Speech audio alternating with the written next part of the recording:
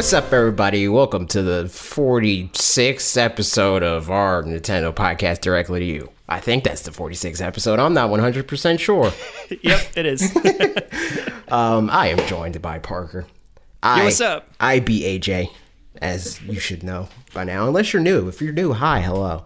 And maybe, if you're new, you don't know that you could become a channel member on our YouTube channel, youtube.com/Fanatics4. If you like what we make here, you can get supporter benefits like exclusive emotes, loyalty badges, gaming time with us, Switch keys from time to time, and priority in my gameplay streams every Wednesday at 5 p.m. Eastern time.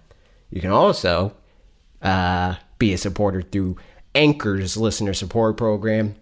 That's more complicated. $1 through $10. If you support at the $5 mark, like on YouTube, you'll get most of those things, just not the loyalty badges and the exclusive emotes, because that's through YouTube. But with all that out of the way, how's life, Parker? How's life? Life is great. Yeah, no, very good. Been playing some games, been hanging out. It's a long weekend coming up, so that's a lot of fun. Got Monday off and I'm going to do who knows what. So that's all good stuff. Yep. You've been playing a lot of games recently? Yeah. Today I've been playing Travis Strikes Again. Mm-hmm. I talked about my thoughts on this game, that I'm like meh on it. Oh yeah, also product provided by Nintendo. But yeah, I've been Shout it from the mountaintops. I don't want the FTC coming for me. You know what I mean? Right. But yeah, I've been playing that game, and before it came out, I was like lukewarm on it. I would even say that that's an over exaggeration of how excited I was for this game. And I hey, you know, my views have not changed very much in the like hour to 2 hours that I've played so far. It definitely is the game that I thought it was. Mm-hmm. And that seems to be the general consensus that I've seen too. Yeah. Yeah. Anything in specific that's making you feel those ways? It just doesn't feel like, and I know that this isn't like a full price game, right? It's $30 or whatever. It doesn't even feel like that. Mm-hmm. Like, and I don't mean like graphically. Like, I know some Switch YouTubers are like, the graphics are blah. I don't care about that. It's just, it feels like a Xbox Live arcade game. Which isn't necessarily a bad thing, but I think that there's a price bracket that you need to be hitting there if that's what you're going to be aiming for, you know? Right. There's something, I don't know if I'll be able to phrase this well, but from the looks of it and the things that I've seen, it does feel like there's a difference between, it's like a smaller version of what's a big game as opposed to like, you know, Hollow Knight or whatever is like a expansive small game where it's like there's a ton of stuff to do and it's really in depth, but you can also like, you know, do 100% of it in, you know, a small time frame or whatever, but it feels small. Whereas this feels, it like looks and feels like, again, I haven't played it, but just from everything I've seen, a pared down version of what should be a big game. I can't put my finger on what exactly like, that difference is, but it's like this weird middle ground, because it's like, I know another thing that people like to throw around when they don't like a game or when it's like a smaller scale thing is like, oh, this game is lazy. I definitely don't think this game is lazy, but I also don't think that they priced it correctly for what it is. Like, I think that they paid a lot of attention to a lot of things that don't really add like inherent value. You know, like you have to be really into what this game is to value what they spent a lot of time and money on. That's always interesting, because I think there's things that taking a look at like all of your Action Point videos, I feel like especially points to it. There's like simple things that can make really big differences, and sometimes those are just complete oversight. Like from just the videos that I've seen, it seems like enemy variety is something that's somewhat lacking in this game. Yeah, and that's one of those things where it's like it kind of wouldn't be that hard to even just throw different skins on different enemies, I feel like, to make you think that there's different enemy variety. Like, they maybe even behave pretty much the same, but you don't really realize they behave the same until you get into it. I don't know. Or maybe that is the case. Maybe it is like that. It just doesn't, they don't feel different. I don't know. Like, I don't know how deep the mechanics get. Because like I said, I mean, the game's, I can't imagine the game is much longer than what I've played so far. But I definitely didn't get far enough for it to, like, you know, get to the point where they're throwing new mechanics at me and stuff like that. Like, I got, like, 2 out of the I don't know how many specials are in it, but you have 4 different specials that you can use. I have 2 right now, so I'm not like super deep yet. But everything in there, it kind of feels like, you know, like an old school beat 'em up game. Yeah, and that's fine, but it just isn't like this thing that should have been, you know, blown up to this level, you know, of being like, this is like one of the biggest announcements that we have at the first time we're seeing the Switch, you know, like this is one of the first ever Switch games we knew about, and then we had to wait like another 2 years to get this game. So it's like that sort of thing. I don't know if it's worth that. Right. It's kind of, I mean, it's similar to the Nintendo Online stuff where, like, I think the product didn't deserve the hype that it was getting, where we waited so long for the online service. And it was like, I mean, obviously, I agree with pretty much all the thoughts that you've said before, where, like, it's going to be great, and or it'll kind of have to be, or maybe it won't be, but, like, it kind of has to.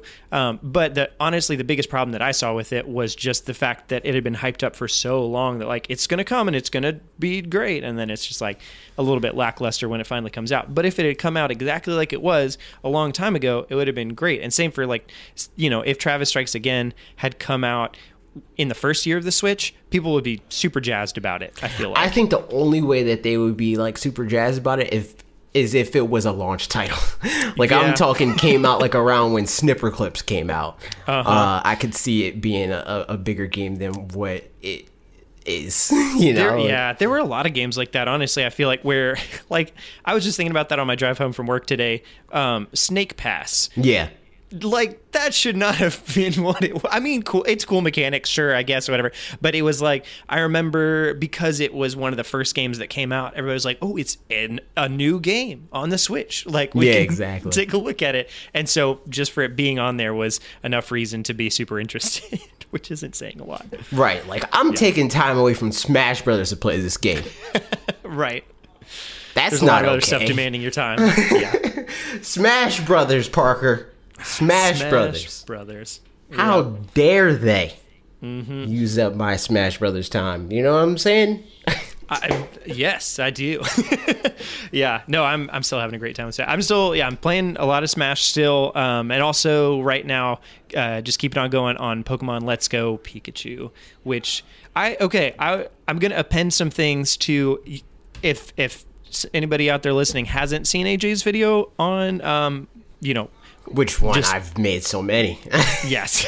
Specifically the one that's like, you know, if you're a Pokemon fan and haven't played Pokemon Let's Go and aren't sure what to think about it, you know, here's some thoughts. Or okay, yeah. That one I thought was quite insightful, and especially for me where I just wasn't sure what to think about it ahead of time, like if it was going to be too casual or any of that stuff. So my thoughts kind of go right in line with yours, where I'm not like catching a whole lot of Pokemon. So essentially I'm not grinding a whole lot, which is I end up doing a lot in regular traditional Pokemon games because I like to be over leveled. Whereas for this, it's not particularly fun to, I mean, it's like fine to catch Pokemon, but it's like I don't really care about, I care about resource management. And so using up all of my Pokeballs to just catch all these Pokemon, I'd kind of just rather not. Yeah. Which means that I end up being kind of under-leveled for stuff, or leveled like pretty evenly as I'm going through, which ends up making the game way more challenging in a good way. Exactly. And so that's something that I've really appreciated, is like, because I just got to I just beat Erica and was up in the Pokemon Tower in Lavender Town and stuff, and was sort of at a point where I was like, I don't know which area I want to go to first for leveling purposes. Like, I don't know where I'm actually more prepared for, because I think if I go to the wrong side of this, like if I try to beat Erica first, maybe I won't even be leveled up high enough, which is sort of a good problem to have, in my opinion. So yeah, and it's a lot of fun, especially besides the catching mechanics. It's kind of just a regular old Pokemon game. It's just Pokemon, you know. And like that, and I've talked about, obviously I have so many videos on it. But like people, I feel like just due to the existence of this game and like the idea of like, oh, we want to bring in more Pokemon Go players, so we want to give them this like easier on ramp. People are thinking like, oh, this is a baby game for babies, and it's like, no, Pokemon has never been hard. This is just slightly easier to get into. It's easy to learn, difficult to master scenario here. Where it's like, you can very well be very over leveled if you're like, I'm just going to chain captures at the first gym, you know, like I'm going to catch a shiny every Pokemon I see, you know, like if you're doing that, then yes, you will be over leveled. But if you're playing the game, like I think is normal, because like I've never been the type of person to grind, especially in Pokemon, because it's like that's not fun to me, you know, and it's never needed, and therefore it becomes more fun when you have to actually think to be able to win a battle and not just press the move with the most Pokemon attack. You know, right? Yeah, exactly. And that's, I mean, like, I feel like most JRPGs are pretty much like, can be really easy if you just grind a lot. But I mean, besides ones that there's some that you have to was like that level with you or whatever, and so those ones will stay challenging pretty much throughout. So like Octopath Traveler stays fairly challenging, although there's kind of some gimmicks in there that you can use to make it pretty easy for yourself. Right. But Pokemon's just the same way, where like if you over level, everything's going to be super easy. If you're under leveled, it's not like crazy complicated, but it's like a fun amount of complicated, and it can be just challenging to think your way out of it if you can't just beat them with brute force, which is fun. Agreed. Yep. Everybody buy Pokemon Let's Go. It's a good game. Let's do it. It's a good game. Indeed. But yeah, anything else you've been playing this week? Smash Brothers, New Super Mario Bros. Deluxe, New Super Mario Bros. U Deluxe. Not a long title at all. Nope, not at all. Not at all. I've been also I used Windows yesterday. That sucked. Windows like the operating system? Yes, or like... I hate Windows so much. I hate it. I hate everything about it. Yeah. What do you normally use? Mac OS. Okay, gotcha. I just can't deal. I can't deal. And I didn't even like grow up with Macs. I didn't have a Mac until I was like in high school. Which wasn't even that long ago. You know, like I've been using Macs for like, I don't know, like 7-8 years or something like that. And just going to Windows is like why do people choose to use this? No, it's definitely weird. I know I had a Mac since I was like 13 or whatever is what we used, and then all of a sudden going to like my first, you know, like grown-up job or whatever, like office job, had to use a PC, and it was a weird adjustment period. And now I'm actually recording on a Mac, but talking to you on a Windows computer right now, so I'm fairly used to both of them. But there's an adjustment period for sure. There's just a lot of things that it handles in weird ways. Yep. Like especially file management type stuff, I feel like it's just not like super conducive or user friendly. Like just installing stuff is like a process, you know. Like I can't do what I do on Mac, where it's like, oh, there's a download button, click download. Oh, it's downloading. Okay, it's done downloading. I'm going to open it. It's like, okay, you click download. It's like, do you want to run this or open it? What? Like, which one makes it work? Like, just like that's it. You deal with that. You're the computer, you know. Like that stuff is like, I don't know. I like technology for its purpose. Not a tinkerer, so I'm not. Yep.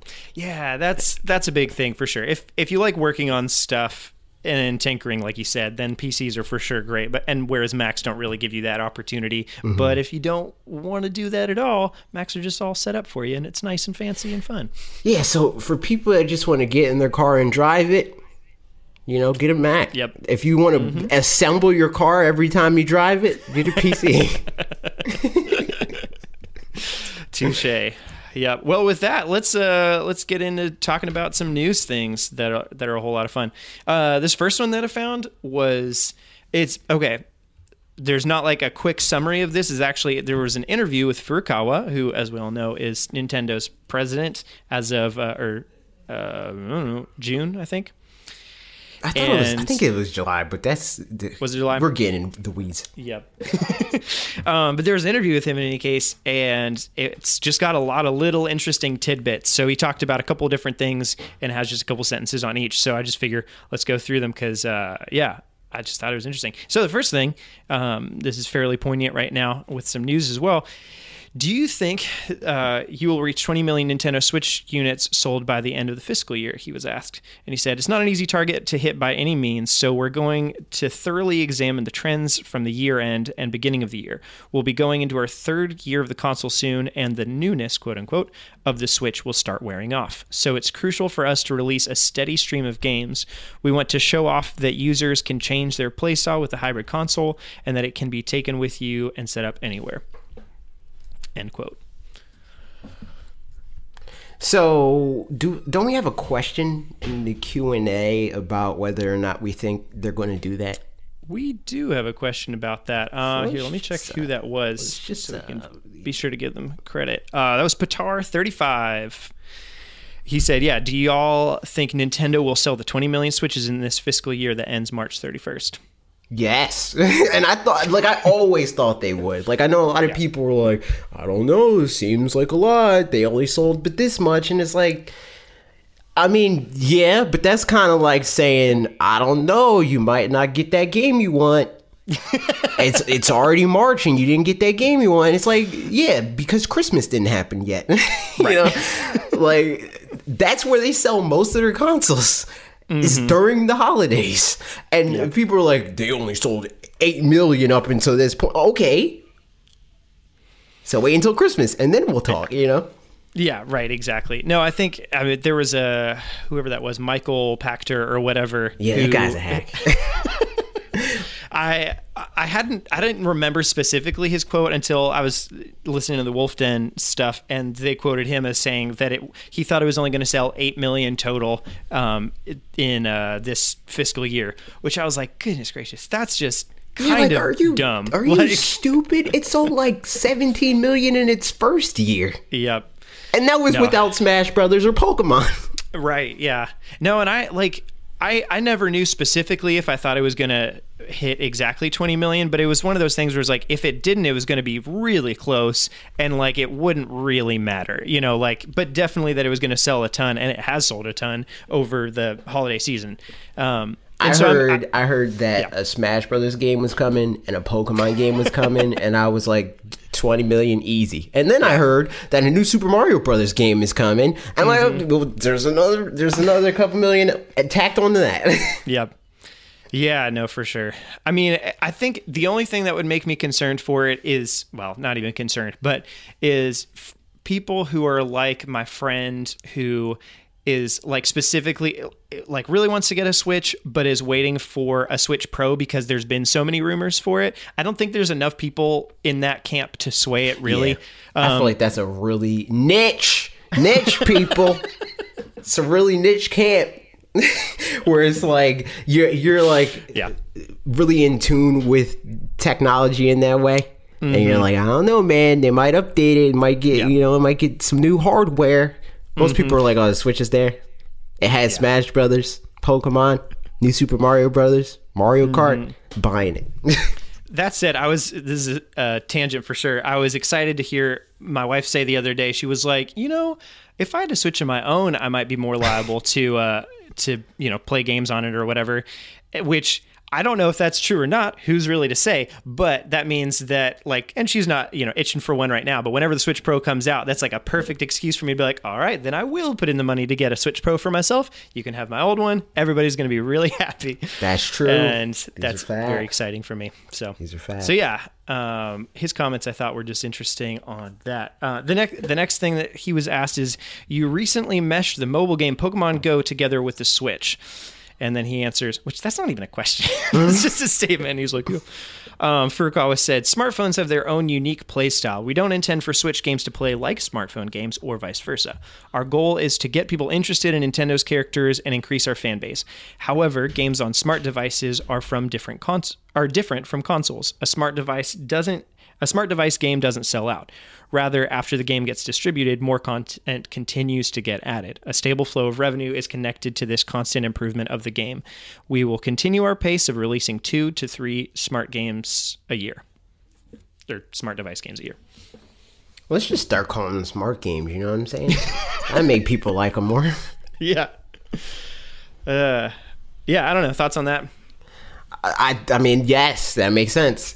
Remember when they were like, "Oh, we're not gonna make smartphone games. That'll never happen." And now they're just like, you know what? 2 of them a year. Which I'm trying to think. Did we? Yeah, because we had 2 of them last year. We had Animal Crossing Pocket Camp and Dragalia Lost. Yep. Right. Yep.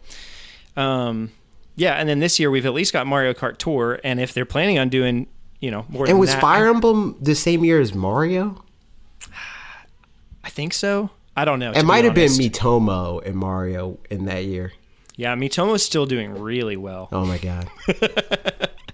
Rip and rip. Not so much. Very much so.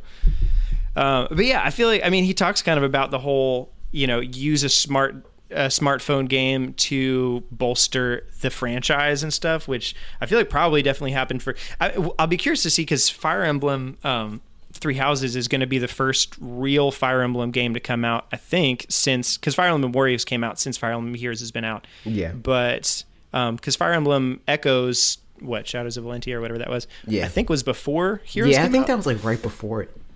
So, I don't know. I wonder, it'll be hard to gauge exactly if it's in relation to the smartphone game success, but it's probably at least partly due to it, or that'll be helpful for sure. We'll have to look at Japan for that, because I feel like Japan is like solely carrying Fire Emblem. On mobile. Mm-hmm. So yeah, and he'll have another, or there's another. Oh wait, it was right after. Echoes was? Yeah. Okay, and that sold pretty well. I'm pretty sure. Echoes was 2 months after. Nice. Heroes. Turns out. And I feel like Heroes probably was kind of like a slow start, but I don't know. I wasn't honestly paying attention right around then. Or maybe I was. I don't know. Not to that, at least. But I feel like that might have been a slow start, and then kind of, it's just been cruising from there. Yeah, I think they've said as much as like that's one of their most successful mobile games, because per capita it makes a lot of money. Yep. No, I think for sure, by like charting wise, I think I saw a chart where it was like 3 times more successful than each of their other ones. And man, I've seen so many ads for Dragalia Lost, and I just don't think that game's doing as well as they want it to be. Which, it's doing fine, but it doesn't seem like it's doing super awesome. But Dragalia Lost is like the only one, and I'm not huge on mobile games anyway, but. Right. That's not true. Dragalia Lost and Animal Crossing Pocket Camp are the only ones that I just didn't spend any, like, I don't even want to say real time, because I haven't spent that much time in anything but maybe Pokemon Go and Mario Run. But like Animal Crossing, I opened that a few times just to make Animal Crossing videos. But outside of that, I haven't like messing with much of the mobile games. Dragalia Lost is like the one that I'm like the least interested in. Honestly, like because there was a game called, I think it was Demon Hunter 4, and it's just like a hack and slash. Honestly, it's kind of similar to Dragalia Lost in some ways, but it's like a hack and slash mobile game. And before having the Switch, so like in 2016 or something, I spent a bunch of time in that, just kind of sitting and playing around and stuff. And if it weren't for the fact that Dragalia Lost, like I've got a dumb old 16 gig iPhone, which just is not very much space at all. And so I can't even fit the dang thing on my phone. It's, I downloaded it once and had to delete a bunch of stuff off of it. So if it weren't such a huge download, then, because it's like 3 gigs or something ridiculous. If it weren't such a big download, I wonder if that would be helpful for anybody. But I assume there's not that many other people in my fairly niche camp of tiny phone sizes. Yeah, like, I haven't even thought about download sizes on my phone. Like, I overcompensate in that area. I have like 128 gigabytes on my phone, and I maybe use like 30 of it. Yeah, if I were smart, at this point mine's just paid off, so I don't really feel like doing anything about that. But whenever I get a new one, if this thing dies, I'm definitely getting more than I've got right now. The next thing that Furukawa was asked was about Labo. It says, Nintendo Labo was an innovative new set of games that incorporated aspects of engineering. How has it been going? Which I don't feel like we've heard official statements from them very recently, so I thought this was interesting in any case.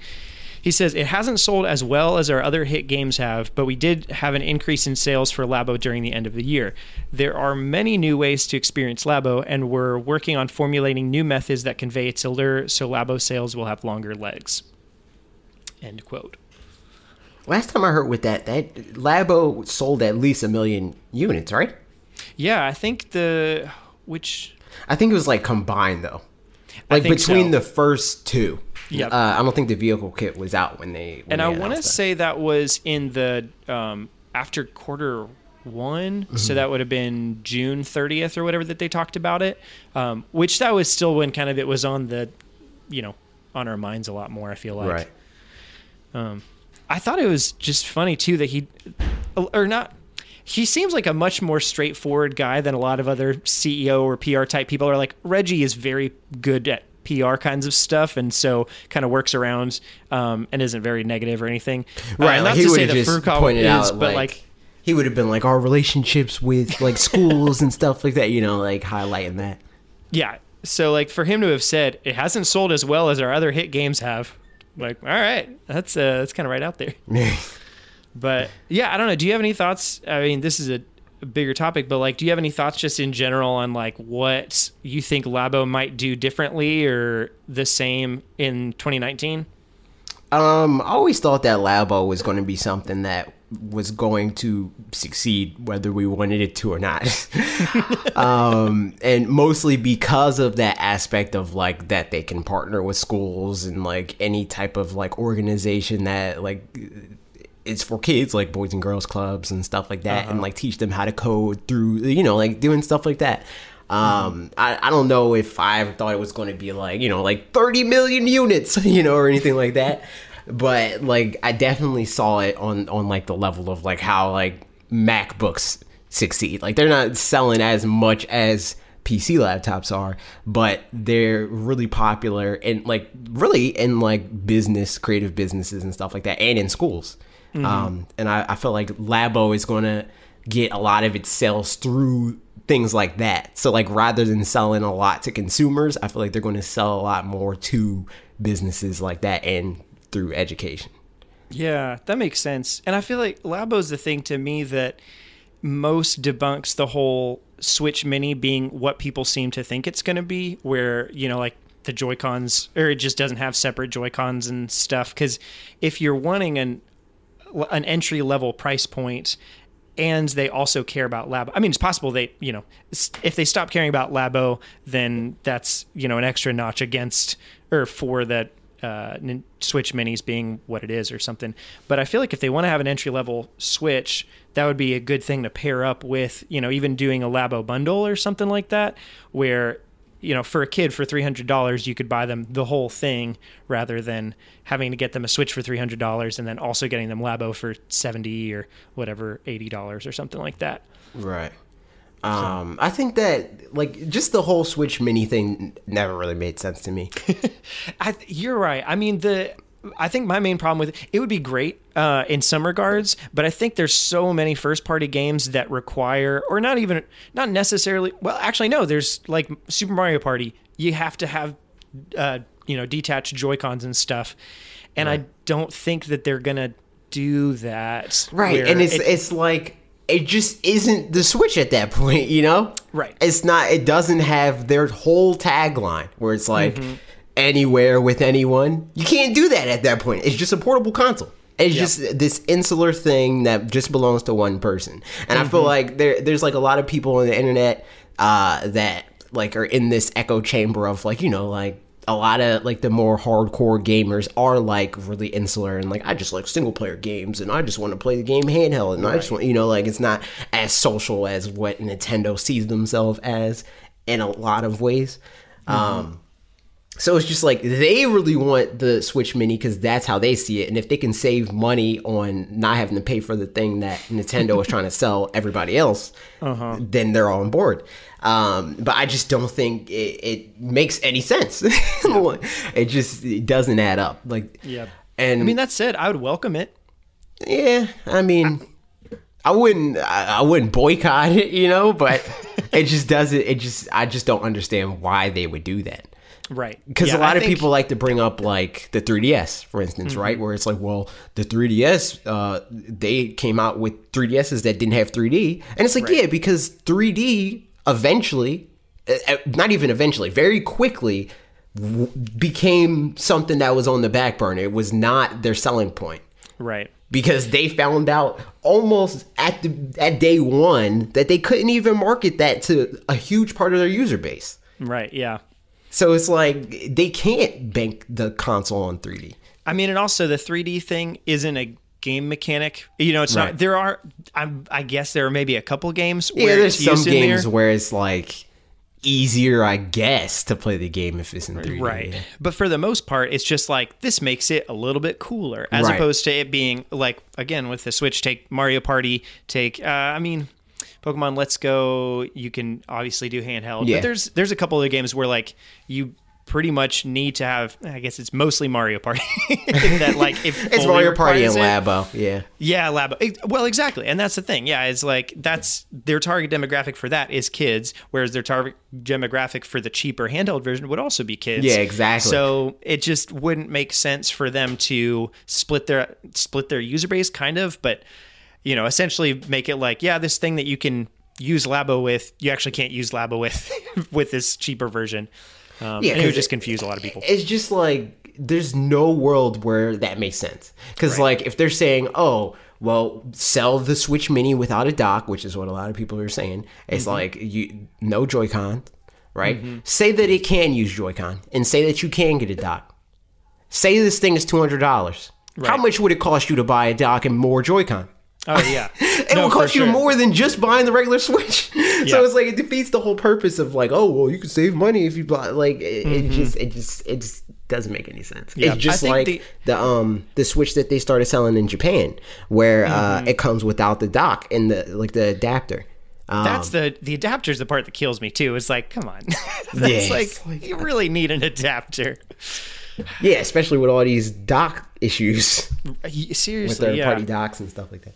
No, I mean my not even prediction, but the closest thing I could see to that seems reasonable. Again, like Nintendo can do whatever they want. Just because it's reasonable doesn't mean they're going to do it or not do it. But the thing that I would think is most reasonable of a version of that is doing like a quote unquote handheld only. Well, it's not handheld only. It just doesn't come with a dock, but comes with a charging cord, and the screen instead of being is like more like plasticky or whatever, and so is more I don't know, kid friendly or something, I guess, in some regard, and then is just a little bit cheaper that way. And that's about the closest that I can see to that, because the Joy-Cons still need to be Joy-Cons, like, you know. We already went And over that. ironically, I feel like the only part of the Switch that really is fragile in my experience is the Joy-Con. Yeah, no, for sure. Because I've dropped my Switch plenty of times. And I've broken a Joy-Con, but never cracked the screen, don't have any scratches or anything like that. Yeah. So, Yep. So I'm curious to see where all that goes for sure. But speaking of their other handhelds too, he was also asked about the handheld system, the 3DS. So they asked for Kyle, what are your plans for your handheld system, Nintendo 3DS? And he answered, we're nearly 8 years into the 3DS's life cycle now. Jesus. Boy, howdy. So the amount of gamers who have wanted to purchase it are already there. The 3DS has its advantages in being a simple and lightweight handheld, and that is also quite inexpensive. We plan to continue our 3DS business moving forward as we've already prepared it to exist alongside the Switch. End quote. I just don't know if those 80 million people are there. Yeah, no, I mean, for sure. There's definitely not. I am curious what the ratio is. I feel like 55 million actual people, but not all of I don't them even paying know attention if it's by any that means. much. Yeah, I don't even. I think that I can see it being like 40. Yeah. Like I think a lot of people lost their 3DS, or maybe they have multiple 3DS that they don't use, like an older one. Like maybe they had the old version, like the fat one, and they're like, oh, Right. I'll get the new 3DS, and then they have that, you know? Because it's like there's 80 million out on the market, but a game that they release on there doesn't break 2 million. Right. I don't 'cause even think touches 2 million now. You don't think what was 2 million? I said I don't even think they've touched 2 million in a like a recent release on 3DS. I mean, also they haven't had any good recent releases, so that's, point against them. But even if they did, I think you're right. I think even if there's users, I mean, even if there's people that exist with those 3DSs, they're not, I wouldn't consider them clientele in the same regard. They're just not like paying attention or wanting anything for that, because the ones that are paying attention and wanting games pretty much have moved over to the Switch.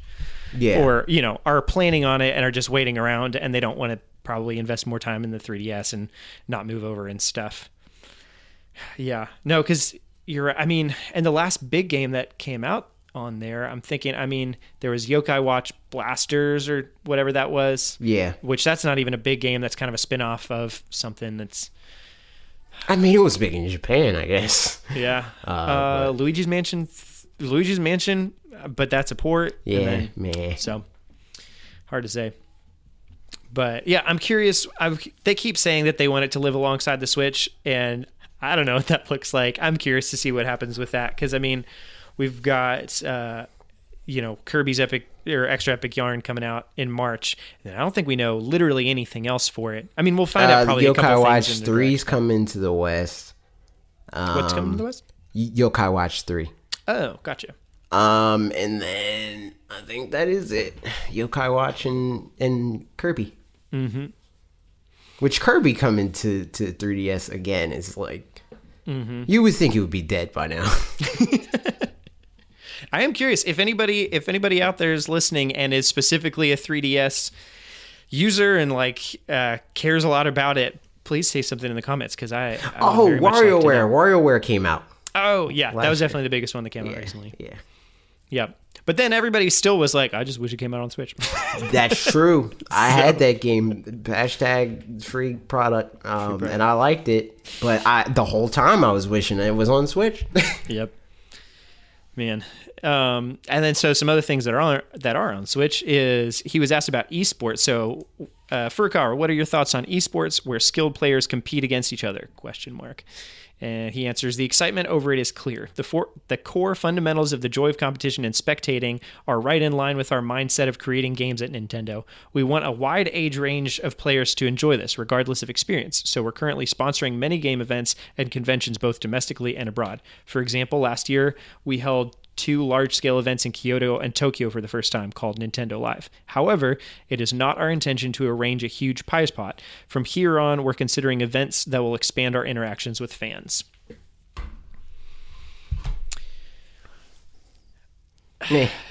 Yeah. I mean, it's kind of weird with Nintendo and esports, because it's like they've kind of had a foot in for a while with Pokemon. Right. Kind of. Yeah, that's definitely. I wonder, and is that more Nintendo fronting it or the Pokemon company? It's definitely a Pokemon company fronting it.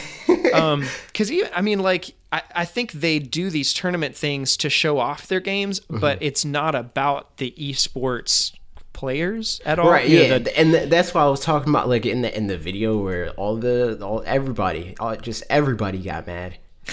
The Fortnite video. Where it's like there's the Thanos one. Yeah, there's no players like a what's his name, Ninja. There's no like a Ninja. The closest thing we have is maybe Zero. Yeah, I would say. And it feels like he's only really relevant when Smash Brothers is new. Yeah. Like in the first couple months, it's like, okay, everybody's on board with this, but Ninja's still breaking it in. Fortnite's been out for how long? And it's because like Epic Games nurtures Fortnite.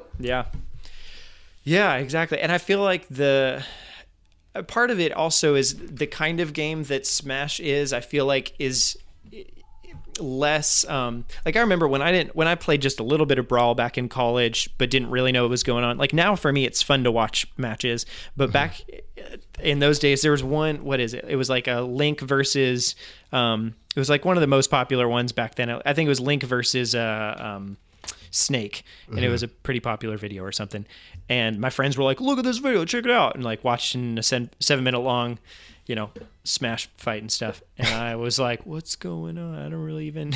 Yeah.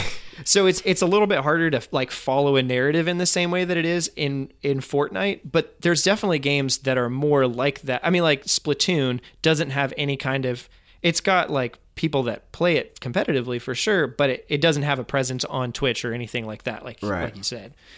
And I mean, I wonder, do you think maybe like with Nintendo switching up their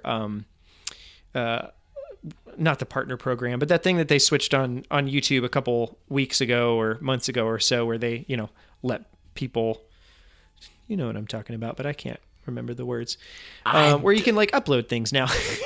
Oh, yeah, you're talking about them turning off the partner program. Yes. Okay. Yeah. Do you think that'll be helpful specifically for esports as well? Maybe. I don't know if a lot of people were like hesitant to get into esports because of that, because you could have outside, like they've always had outside agreements like that. Like that's why you'd see people like Game Theory streaming Nintendo games. Right. Because they have like a very specific relationship with them.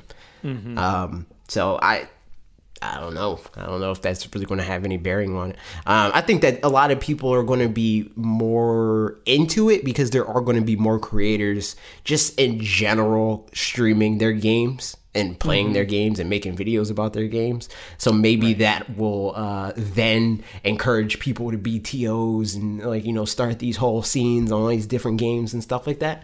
And maybe that will nurture whatever scenes they have in the future.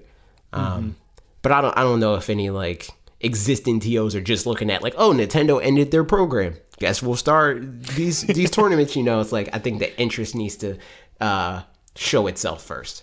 Right. Yeah. I'm curious how that goes. And the last thing that he was asked was, how about your business strategies for overseas markets? And so, which he answered, we're anticipating Asia to grow in the near future, which is kind of an interesting sentence in and of itself. In that regard, there are still many things we can do. So we want to challenge ourselves in the Chinese market. Games on smartphones are now commonplace, so we're not necessarily fixated on the necessity of dedicated game consoles gaining ground. We want to expand into that market by the best means possible. Furukawa needs to watch more YouTube. India is where it's at. Really? Oh, yeah. Well, T-Series. Yeah. True that. Yeah. Yeah, I mean, I guess not a whole lot to say. I'm curious what happens with China and all. I mean, they've got this stuff with did you see the thing with the Nvidia Shield TV and the Wii up-res games or whatever? Mm-hmm. That was interesting. I can't remember if I put that in one of our articles or not, but there was like the Twilight Princess enhanced graphics through deep learning. Yep. Which best honestly, it looked a lot better. That was, and I gotta tell you, it's not hard to make Twilight Princess look better. That you are not wrong.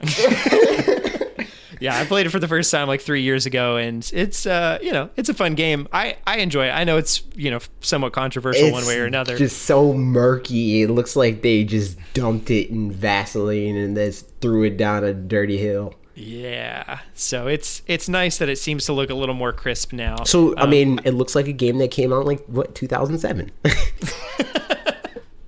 Oh, that's so sad. But you're not wrong. Yeah. So that was the last thing that Furukawa said on all that.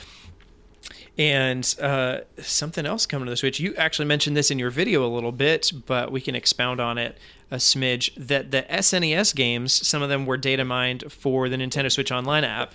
That's most of the story right there. Is that there were 22 different SNES games that were found, and then more recently, to kind of back it up, they found the language codes for all those games, and so it looks like they seem to be set up to come pretty soon. Is what data miners seem to think. So that's dope. I'm down. I'll definitely play those more because like SNES is like where we get into the good stuff, NES is like for the history and the culture. It's like this. Look how far we came, But SNES is like that's when you get into the part of gaming where it's like, oh, this is just like legit like retro. Like we have games that people are paying $25 for still, type of stuff like Celeste level games on the Super Nintendo. Yeah. So to have those on my Switch, I'm down for. Mm-hmm. Yeah, I feel like NES games still have a lot of kind of the lifeblood of arcade games, which means that they're fun for a spurt at this point, like what we're used to. And, you know, I mean, back in the day, obviously they were fun to play forever because that's what you had. And so you'd go in and, you know, see how far you could get in Super Mario Bros. But it's not like super fun to, it's not like you're coming back to an adventure. I mean, besides The Legend of Zelda, I guess, but even then, like, I couldn't quite finish it. Like I'm every close time to I the turn end. on a NES game that's not Super Mario Bros. 3, Right. I'm constantly reminding myself this came out in 1986. Don't be too hard on it, you know. Yep. Like, this is a very old game. This game is older than you are. Respect your elders. Yeah, no, exactly. I mean, yeah, exactly. So I think that's the nice thing with the SNES games.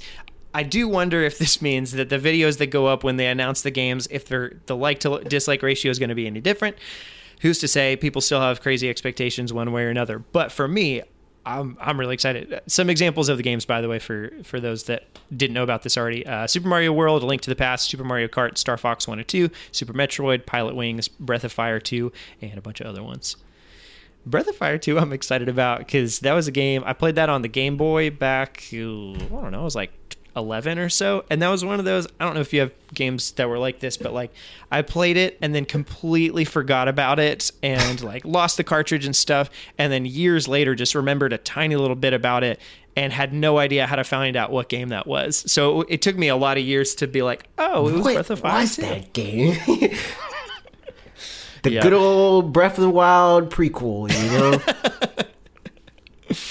So yeah, when do you think, out of curiosity, when would you expect those to be coming? Let's see. When do we got Switch Online in September, right? Mm-hmm. I don't think it'll take that long. I'd say around E3. Okay. Interesting. Man, I was expecting I'm fine with it coming out at E3. I mean, I think we're still... It could also be like a direct thing. Yeah. But I just feel like that's like a bigger deal than that. It seems like Right. something that they usually want to roll out at like around E3.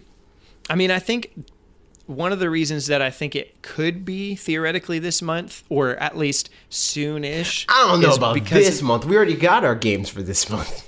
Right. So, but the only reason I think maybe that it could be at least fairly soonish is that they have their investors briefing coming up. And so like maybe they would want to, maybe the investors know that there's disappointment with the Switch Online stuff. So then they'd be like, well, you got some more games, and people are going to be happy about that.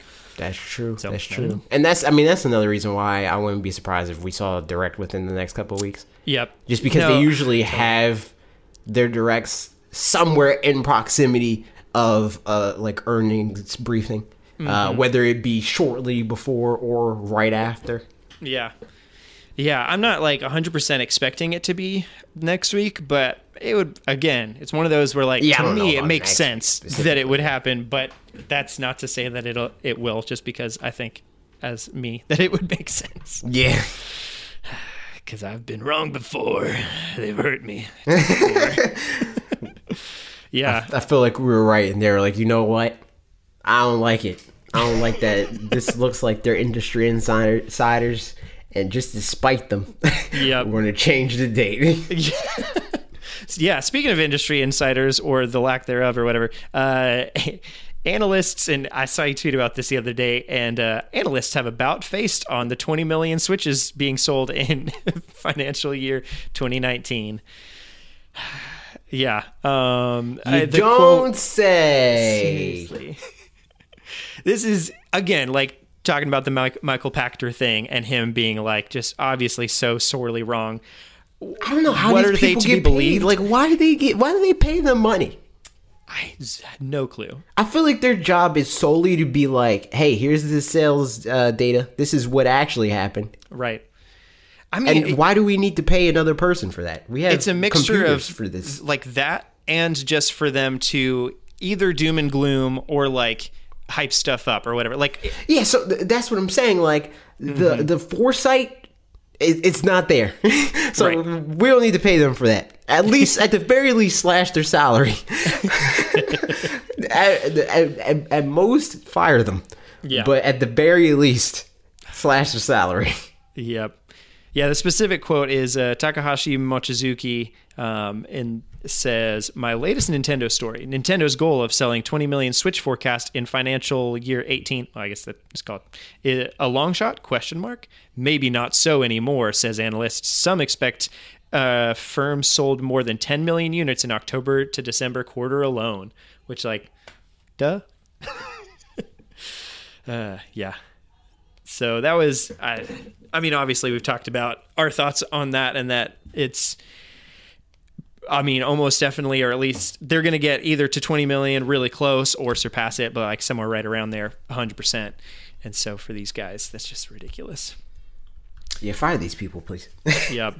Yeah, and more sales talk. This is kind of goes back to last week. So, New Super Mario Bros. U Deluxe is outselling its original release in UK and Japan. You don't say.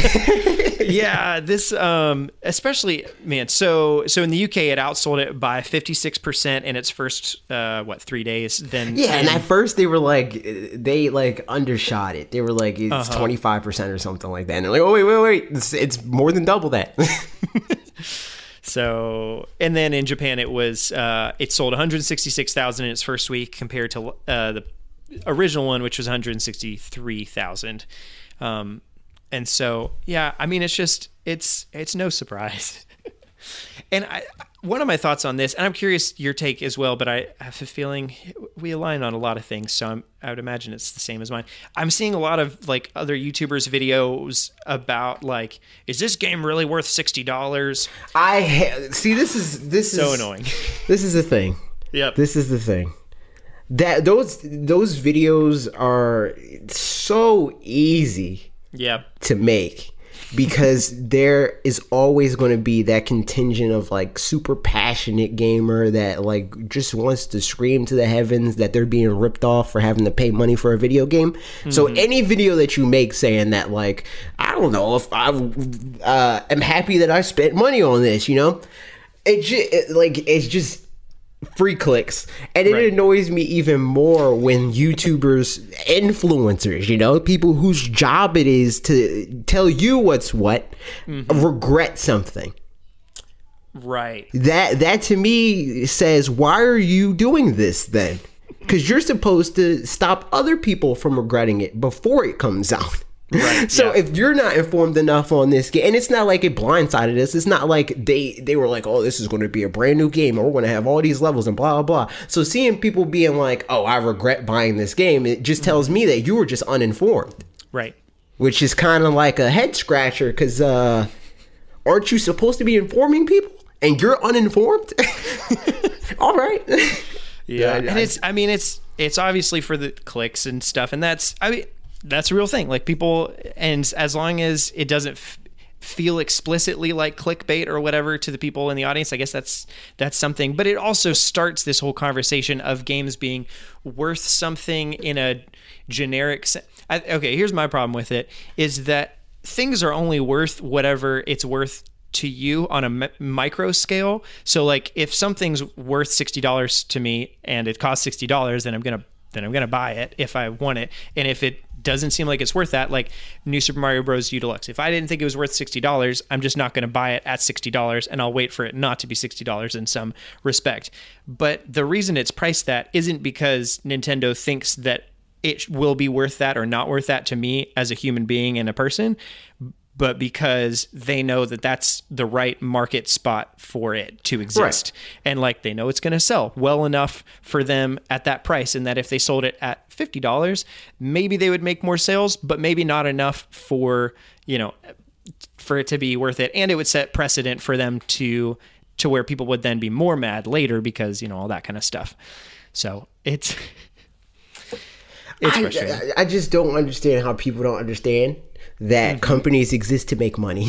Right. And that's why every company prices their games the way they price their games. Like so many people think because it is a rarity to be a Nintendo and be able to sell 3 million copies of a game 3 years after it came out, you know, like like a Pokemon game. Like Pokemon games on the DS were selling 2-3 million copies for years after they were released, and still at 30-40. Sometimes Pokemon games are priced at more than what they costed when they released in that same iteration of the game. So not in this way where it's like, okay, new Super Mario Bros. On Wii U is $50 and now that it's on Switch it's $60. No, the DS version of this DS game is $20 more than it was when it came out. And it's still selling hundreds of thousands to millions of copies a year. And that's why they cost so much, because people are buying them. And on the flip side of that coin, the fact that you can buy Halo 5 for $6 is not because Xbox wants to be your best buddy. It's because Halo 5 isn't selling enough to be worth $60. So they need to lower their price, or vice versa with Uncharted. The reason why you can buy Uncharted for a couple bucks is because guess what? It's not selling like it did when it came out. Yeah. And I feel like, I mean, with Nintendo especially, I think precedent seems to be a big thing for them, where like there's they'll obviously do sales on games that aren't selling as well or whatever, but it seems to matter more to them that it stays its full price a lot of time and keeps its quote unquote value, rather than making it cheaper to try to get more people to buy it, because then it seems like it's worth less too. So then it maintains the integrity of their games or whatever. I mean, taking it outside of even video games, like notoriously diamonds aren't worth what diamonds are like cost, but that's what they're charged for it, and that's what we pay for it anyway. So that's just like, that's what the price of a diamond is. But really, as far as like supply and demand goes, it doesn't have to be worth that much, but that's still like, that's the value of it, just because that's what it is and that's what people are paying. So as long as people are going to pay it, it's just going to stay that. And so same goes for this. Right. Which circles back to YouTubers. That's why, they're doing everybody a service. They're making these videos telling people that they regret buying this game, so nobody buys it, so the price goes down. That's what they're doing. Yep. Man. So yeah, that's but it sold really well. And something else that sold pretty well was Pokemon Let's Go. And this is, so the Niantic CEO John Hanke talked about, or Hanke, whatever. I think it's Hanke. Okay, cool. That's kind of a funny last name. He talked about Niantic's successful business lately and finished his long quote, talking about lots of different things, by saying that the Pokemon Company have been very pleased with both Pokemon Go and Pokemon Let's Go and are looking for more quote-unquote synergies between the game and core franchise. And that's good news for Niantic too, Hanke says. We've benefited in a lot of ways. Part of that's really obvious, but I thought the synergies part was interesting, because it says with the game and the core franchise, kind of hinting maybe at even some kind of, I don't know, it's hard to say if he's at all referencing the next game, but I don't know. Yeah, what are your thoughts on kind of that case? I think that they would be dumb not to continue like the connectivity between, not like literal, but like the metaphysical connection between Pokemon Go and the Pokemon Core series. Mm-hmm. Or at least the promotion, like cross promotion kinds of stuff. Right. But I just think that they need to keep some type of connection there, and maybe not do the whole thing of like just the game being catching Pokemon. Although there's a lot of people that all of a sudden are coming out the woodworks acting like battling wild Pokemon is the best part of the game. Where back in my day, we used to complain about the fact that you walk 3 steps and you run into a Pokemon. Yep. I mean, everybody's using repels anyway, so. I'm saying all of this revisionist history. You know what I mean? Mm-hmm. Yeah. No, I mean, I think, and like, I get it. A perfect balance, honestly, is if in the next game the Pokemon are both in the overworld and you can battle them. Right. There we go. Like that's, I think, people's real complaint, or what they mean to be complaining about, is that it's fun to have more opportunities to have battles besides just trainer battles. And so battling wild Pokemon, like that's a real thing and that's fun and all that. But I think like you said a billion times, the wild part of that is there's a little bit of excitement kind of some of the times where it's like, what Pokemon's it going to be? But then if you're just back in, going through, I don't know. I've never had that excitement. I feel like I have and I was talking to Bob about this when he was streaming it. I've had way more exciting moments of literally seeing the Pokemon and be like, oh, there's a Dragonite up there. Yep. Like that's exciting. Running into the grass and knowing that it's here because of Bulbapedia.com. and not being able to find it is frustrating. Yeah, but and it feels more like a relief when it finally... I think if you're playing casually, that's one thing too. Like going through and... The first time I played Gen 4, for example, I was like, oh, cool. I've never seen this Pokemon before. Here's a Buneary, you know, like, right. And it's like, that's kind of fun. But as soon as you're intentionally going through trying to find something, yeah, that's just super annoying. Yeah. Also, like, even on that end, if you're like just casually playing it and you don't look up like the ratios and stuff like that, I'm still running into the same Pokemon over and over again. And it's always Zubat. Exactly. But when it's in the overworld and I see Zubat, I can just walk around them. Yep. Man, I still have a grudge against Zubat and Golbat, not gonna lie. Like, I just can't. Even in Pokemon Let's Go, I mean, I just see them and it gives me chills. Like, I don't appreciate them existing really in any regard, but, you know, whatever. Yeah, I mean, I used to dread, and this was another, like moment of clarity for me for Pokemon Let's Go, where it's like, I don't have to hate going through caves anymore. Man alive, so true. Especially like Victory Road and doing all the strength puzzle type stuff or whatever. The first time you had to do that and like didn't know what you were doing, that was such a pain because like you're trying to actually figure out these puzzles. That was one thing, honestly. So Golden Sun, I've talked about it before. I love Golden Sun, and one of the things I really appreciate is I can't remember if the areas with puzzles have 0 encounter rates or just a lot lower encounter rates, but it's somewhere in there. And so it makes the puzzling really fun because you know, like, oh, I got to this puzzling area, I don't have to worry about it. And you also recharge your like mana or whatever by just walking around your like, you know, magic levels or whatever.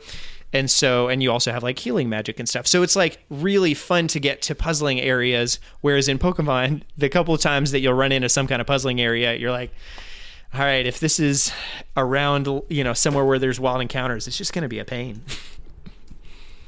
It's just, ugh. Yep. Just keep it up. You know, yep. keep it the way that it is. You know. Mm-hmm. Give us the wild and like I don't even know if they need to give us wild battles in general, but just like double. I could go so this would be a long video or podcast if I went in like how I would want them to do it, because like that could be another thing that's based on natures, because like we talked about before, like in the anime you don't always battle a Pokemon that you catch, right? Totally. So if there's a Pokemon that has like a more like, you know, rash nature or like they're aggressive in any way, then you gotta battle them. Mm-hmm. You know, but if they're timid, you gotta just try to catch it, you know, stuff like that. Yep. So that it's not always the same experience with every Pokemon that you run into, but you do have that like increased amount of chances to battle. And a wild concept, but how about making battles just actually fun? True. Or, I mean, even just rebattling trainers, too. Like, if you want to have more battles, just go back to, you know, kind of like Gold and Silver, but better than that, where, you know, like, you can just go battle people again. So, like, even if you don't battle wild Pokemon as much, you can just, you know, other people will have different, you know, it's not like now, oh, he had a Rattata and it was level 7 and now it's level 12. It's like, no, now he, like, also got a Nidoran and then, you know, other stuff like that too. I don't know. Would just be fun. But something else that's a little bit fun is, well, not for me specifically, but in general, Mortal Kombat is coming to Switch, and there was a big presentation on the 17th, which was yesterday for me. And so that's cool that it's coming, but there's an article that seems to point to at least it's coming probably later in Australia and UK or Europe or whatever on Switch than it is to other consoles. And it doesn't specifically say if that's the case in other regions, but I think we're assuming still it's not. So if you've seen that article, probably don't worry about it. I think it seems like in the US it's going to come regular date as well. Hopefully. Hey. Yeah. So honestly, if that's not the case, that's super frustrating. Just, I mean, it's not really, because I think what frustrates me about it is stuff where if sales or like if developers bringing their games to the Switch depends on the performance of other third parties that are multi-platform but then come late anyway, then that's just it's frustrating because it's like you're not really giving it a fair shot. So, but I think that's not the case anymore. It's like whenever they have these like staggered releases, that's just one more excuse for people to be like, well, right, it's coming here first, so I'm just going to buy this version. I'm not going to buy it twice, Yep. Which, I mean, counterpoint, it does seem like a lot of people are double dipping. Right, even with staggered releases for Switch. Like, I've heard a lot of people either completely waited or are planning to double dip for Dragon Quest. Yeah, no, totally. It seems like it too, just from the sales of the PS4 one. And I feel like with like Dark Souls, it seems like it's still sold well on the Switch. I think what sucks about it a little bit is it would have been a much cooler story if it had come out at the same... Yeah. Right, because then I think you would have had the specific story of this, A, third party, and B, M-rated game did so well or so much, better on the Switch than it did on these other consoles. And just that, and it's not an indie game, because for indie games it makes a ton of sense and it's commonplace at this point, but we haven't just had that story really happen yet on with third party or before Mortal Kombat 11 sells 12 times more on Switch than any other platform. Right. Yeah. So I don't know. Curious to see what happens with that one, but it seems like, in any case, it seems like it's just in Australia and Europe that's going to be probably coming late. But something else that's this is just fairly new for at least for us today as we're recording is that it seems like Darksiders 3 seems to be teased, in any case, to come to the Switch as well, because the Darksiders Twitter posted out something and someone was like, it'd be cool if you guys came to Switch, and then they just retweeted, or they replied perhaps. Which is I don't know, could be nothing, but seems like kind of something. I feel like THQ Nordic is just like, you know what, F it. Yeah, somebody just has a lot of money and they want to burn all of it. Yep. So I'm hoping that's the case. I heard decent-ish things about it when it first came out, but then a lot better things after a patch that came out that lets you kind of play it either like it's kind of Dark Souls-y. Oh no. But the patch fixes it to be not Dark Souls-y. So you can have kind of an option of how you want to play it. And I think I have Dark Souls. I'm going to play Dark Souls like Dark Souls, and I would play this not like Dark Souls. Just every game is Dark Souls now. Yeah. Yeah, 100%. So, but yeah, that's it for the news. You ready to get into your video? Sure, fine. I guess so. It was good. I really enjoyed it a lot. And I mean, it was similar in concept to the one from last week. I don't know. Did you have any thoughts going into it just based off the one from the last week, or how you approached it differently or the same or any of that? I did, like, for the first video, I wanted to like gloss over the non-game dev teams because like they exist, but I didn't think that people thought that they would be super interesting. But turns out people wanted to know more about them. So I was like, okay, well, what do we know? Like, what do we know? Could like any of them possibly be doing? Are there any that I didn't talk about at all? Yeah. So that was one thing that I wanted to focus on. And I also wanted to like try to attach it to like, like more current events. So like the thing with the Super Nintendo and stuff like that. Right. Totally. More so than just like, it would make sense if they made this, because in the past they made this, and we haven't had this in a while. So, two and two together. So just that was really the main way that I wanted to like approach it differently. Yeah. Now, in that, I mean, I think it makes sense for like you, and probably even on a separate note, Nintendo or whatever, to assume that those kinds of things aren't as important to people or whatever. But like, it seems like, a lot of other people would want Switch UI updates, or like some of the stuff that seems boring but would actually be great. And so I think even hearing about like, this team could maybe be working on these kind of backgroundy things, those, if they're like quality of life improvements, then that's still really interesting, because it just changes, kind of your gaming patterns and all that kind of stuff, which is always exciting and fun. Right. So, yeah. My thoughts on the video, just kind of going into some specific ones. You talked about Nerd, and that they're probably working on SNES and other consoles for online stuff. And that makes sense to me. Based on the rumors, I feel like my guess in any case for the other consoles that it lists is, I mean, yeah, it sounds like the count one is not a code name maybe, but like you said, is maybe more just a count of how many there are. So if that's the case, I would guess that the next one they're adding on there is Game Boy.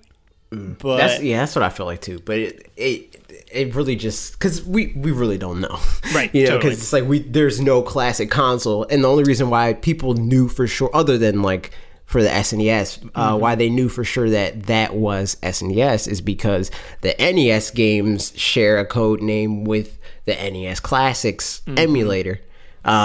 So right. It can only mean but so much if the SNES one and that shit, blah, blah. But we can't really tell anything with the Game Boy or N64 or Game Boy Advance or any other console because we don't have those classic consoles. And we might not ever if Reggie, if his comments about it mean anything. Yeah. And I mean, I guess theoretically, if count isn't the amount of emulators, that could be N64. That would make sense, you know? Yeah, count could be N64 and whatever the other one is. I don't even remember. Canoe? No, Canoe, I think it's SNES. I don't even remember. I remember. Too far removed, you know? Wrote that script a week ago. Yeah. I mean, N64 would make sense. Even if it was the only one, N64 would make sense because that wasn't that because Game Boy didn't launch on the original Virtual Console on the Wii. They didn't have Game Boy games at the beginning, or did they have them ever on the Wii? No, or was that just on Wii U? The Wii wasn't a portable console, Parker. Right. Very true. So I don't know. I mean, if they're just going by the order of how they did it back in the day, you know, maybe they would go N64 before they do Game Boy, just because that was what they did. But I don't know. I'm hoping it's something that would be, you know, real neat. But again, I'm happy to be patient with those, but just excited. Virtual for Boy confirmed. Oh my goodness, that would what a train wreck. That would be very something. So yeah, the next one you mentioned was Nintendo PTD, right? Working on probably new hardware, whether that's a Switch revision or the next console. I feel like.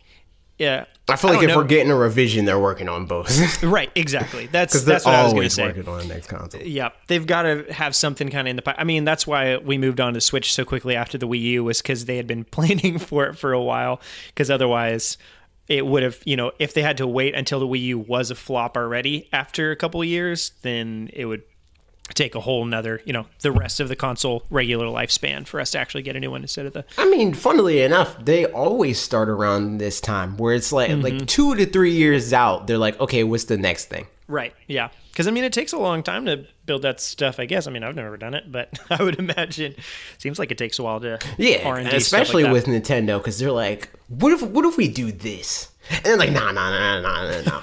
Yeah. Let's do this though. And they're like, no. But let's do a little bit of the thing that we said the first time, and then also try this and put a vitality sensor in it. Oh my goodness. Nothing ever happened with the vitality sensor. Exactly. And this is why. Yep. Yeah. They're crazy. Yeah. Yep. Let's see. And then Hatena, second party, they created Flipnote and Miiverse, and probably working on Smash World and like maybe an Animal Crossing. They are. They're 100% working on Smash. Right. World. Yeah. Yeah. Because I mean, they said quote unquote functions for Smash Brothers Ultimate. Yeah. 100%. They're working on Smash World. Yeah. Otherwise, I mean, they would have been listed anyway in like the Smash credits and stuff like that. But no, functions definitely implies that it's not just like working on the game. Yeah, exactly. So yeah, it would be cool. I mean, that just makes sense. I don't even have any comments on that. I agree. Genius Sonority, probably a stadium-like game, or providing support on the Pokemon Switch. I kind of hope the latter. But if it's just a stadium kind of Pokemon game, that's also fine too. But I really hope that they're just helping out with the Pokemon Switch game, because if that's big enough to what I expect it to be, I would hope it to be. I would way rather take that over having a like pretty good Pokemon Switch game and a stadium game. I'd rather just have a great Switch game. There's two worlds where I would be equally excited for either. if they did what I really want them to do with a Pokemon Switch game and like really change stuff up and not just give us the same exact game that we've been getting for the past 20 years with the same battle system and all that crap, and it's just HD Pokemon Yellow again. I mean, essentially, you know, I would be disappointed. But if they give us like this thing of like, this is a whole new ball game, you know, like this is not the game that you know. It's the world that you love and the characters that you love and the basic formula of like, would I like get the gyms, blah, blah, all the other stuff. But how you play the game in the minute to minute is different. And then they're like, okay, we know you hardcore fanboys that don't know how to learn a new meta. You want that old meta, right? Here's that old meta. Gotcha. Yeah, right. So in that scenario, I would be down for a Pokemon Stadium. If they're just going to do the same thing over again, then I would want them to be working on Pokemon Switch, because then at least it'll be like a grander version of the same game we've been playing for 20 years. Yep, exactly. No, I'm with you on both of those. Yeah, and then you were talking about Grezzo and that maybe they're working on Skyward Sword port or something like that. Yeah, that would be awesome. Or even if, I don't know if we've heard like rumors of a Link's Awakening port, or not port, but like a remake, or if it's just a lot of wishful thinking. And I think it's the latter, unfortunately. Yeah, I think that would be completely out of nowhere. I haven't heard anything about Link's Awakening. I've just heard a lot of people at various like prediction videos or whatever, that a lot of people were like, you know, it'd be great, a Link's Awakening Deluxe, but then everybody was like, yeah, that's already a thing. Or right, Kinda, yeah, but like you know, a like remake an of it. HD, yeah, like yes, exactly. I would love that. That would be super cool. But I think we've only, you know, it's possible that game's just on the, you know, over and done with as far as Nintendo's concerned, and they don't really care about going back to it. But it would be super cool, because that's one that I played that one. And years later, didn't know what Zelda game it was that I'd played, but I was like, I played Zelda something on the Game Boy, and I loved it. And it turned out it was Link's Awakening, and it's really good. So it'd be really cool to see that. But Skyward Sword port would make sense, especially with the stuff that we heard from Aonuma and all that with Skyward Sword. And yeah, with them being like testing all of the 3D Zelda games with the Wii U at the time. Yeah. So yeah. All that stuff there. You had some other ones, and I just generally agreed. So let's get to the comments. What did you guys think about AJ's video, or your comments from what he asked you about on that? So starting up, we've got Mark Andrews, who says, thanks for going deeper with the non-gaming teams. I'm currently playing Battle for Atlas and grinding in Xenoblade Chronicles 2. Way to go, Mark. 3 baits left to find and a few level 100 plus baddies to take down. I would like to know if there's more information regarding Monolith Soft, and also if you think there's any chance for a Pokemon Mystery Dungeon game for the Switch. Cheers! ! That would be the last thing. That would be a third-party video. I don't know if I want to do this again next. I think I might veer away from this concept for my next video. Yeah, that makes sense. Possibly. But I do want to do, obviously, I mean, I already said it. I'm going to do third parties, and I'm going to do like the rest of the first parties that I didn't talk about. So like Monolith, and for third parties, which would be the Mystery Dungeon games, because that's made by, I don't even remember who it's made by. We talked about that. We looked it up last week. Yeah, but I don't even remember. Oh, Chunsoft. Yeah, that's right. So yeah, I'll definitely talk about that at some point. I don't know if it'll be this soon, but I'll talk about it. Can confirm. Definitely will do that. I mean, I feel like the answer to the general part of the question, do you think there's any chance for Pokemon Mystery Dungeon game for the Switch? Yes. As a general thing? Yeah. 100%. Because they always do it around the next generation. Yeah. Like, it's always within a year to 2 years after a new batch of Pokemon. Yeah, so I mean, the only... barring any like crazy off the wall stuff as far as like Nintendo is actually announcing a successor to the 3DS, and it's another handheld that it would be super dumb. But any kind of that kind of stuff, like if they're moving everything to the Switch, and they're not going to just kill off Pokemon Mystery Dungeon, and the Switch still exists, so they'll just put it to the Switch. So it makes sense. Yeah. I would see that happen. I just can't see them. I definitely can't see them doing that. No. Because the only reason why they would even make a handheld is so that it can take what the 3DS is for. And that's Right. just to be a cheap entry point. Mm-hmm. And what could they possibly do to make a better 3DS that's going to make them money and also be a cheaper entry point than the Switch? Especially because they've lost the IPs that would go to a handheld at this point. Like Pokemon is not going back. Like, Right. There's just no way.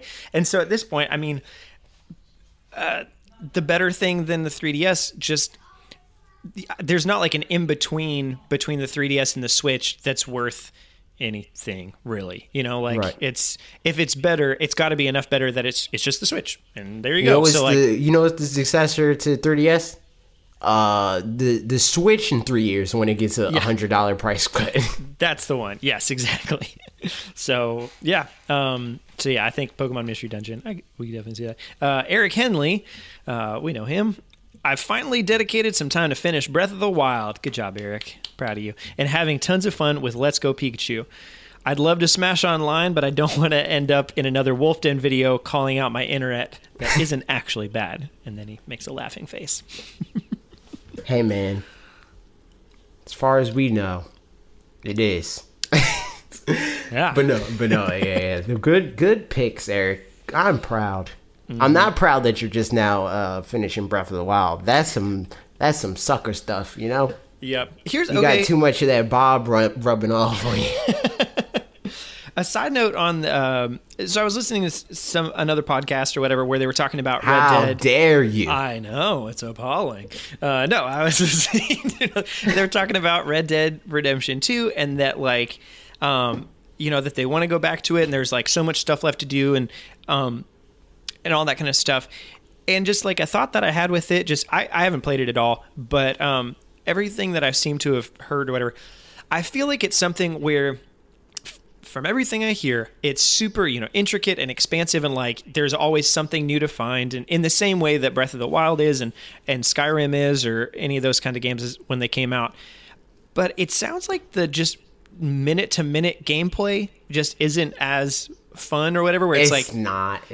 So like that's one of the things that's awesome about Breath of the Wild is I could play it when I had like 15 minutes to just sit there and be like, I'm gonna do a thing real quick, and then I did the thing and then I hopped out. But then also I could sit there for 6 hours and I did and get a ton of stuff done. Whereas for Red Dead Redemption 2, it seems like if you don't have that expansive amount of time to find that open world, it's not going to be actually fun to have done that. Yeah, I feel like the problem with Red Dead for me is that it's you got to be really already into it, You got to be you got to be sipping the Kool-Aid as it were. To really enjoy that game. It's not like there was like an article, I don't know who it was like Kotaku or something like that was like games like Red Dead don't need to be fun. Where it's like, what? Interesting. Yeah. It's like, which I think goes back to that point for sure of the like minute to minute fun thing, because if it's saying that it doesn't need to, it's like, what are you defending? Yeah, it's just like, and I don't know, like, as far as like define, like, what is fun, like Man, watching a movie is not fun in the way that playing a game is fun, in the way that playing a sport is fun, like it's all like different aspects of quote fun. But I definitely feel like playing Red Dead is a lot closer to the experience of passively watching something than playing a Breath of the Wild.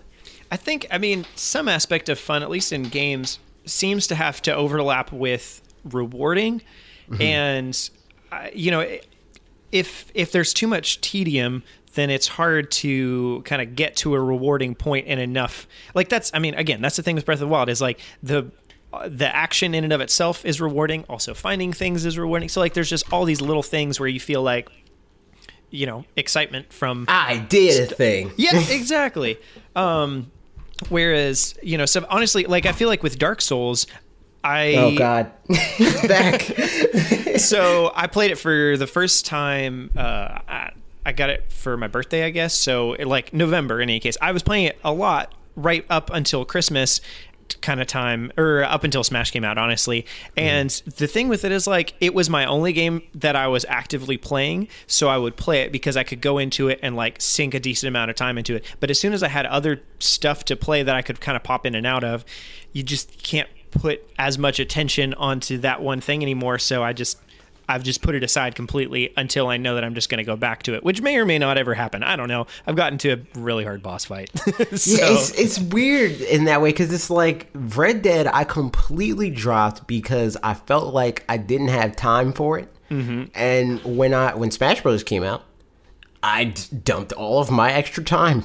Yeah. That I didn't even know I had. You know, so it's like I made excuse, and I get, like, in a lot of ways I don't have time to play Red Dead in the way that I have time to play Smash Brothers, because a lot of the time that I spent in playing Smash Brothers went to making videos in one way or another, whether that be to stream or like having something to talk about and Action Point.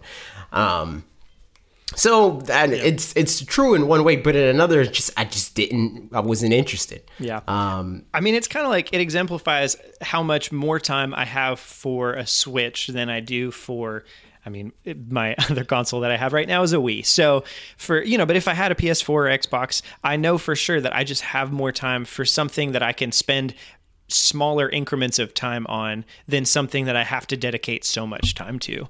Right. So I think that's definitely, even with it, like Smash Bros. I think I put like 160 something hours into that game, and it's death by 1,000 cuts. It's if you look at my Smash Brothers playtime, even because Smash Brothers delineates it even further, where it's like this is your active playtime, like time that you're actually fighting in this game, and this is just idle, like you sitting in menus. Like my average playtime of active time is about like an hour and a half.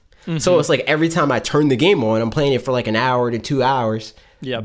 But it's just sitting there, so it's like I can pick it up, play it for a little bit, do a few matches, do something in a video, write a script, wait for it to render, play another match, you know? So it's like, but I can't do that in Red Dead, because it's like, if you pick that up and you leave out and you come back in, you gotta like reorient yourself and figure out what's going on.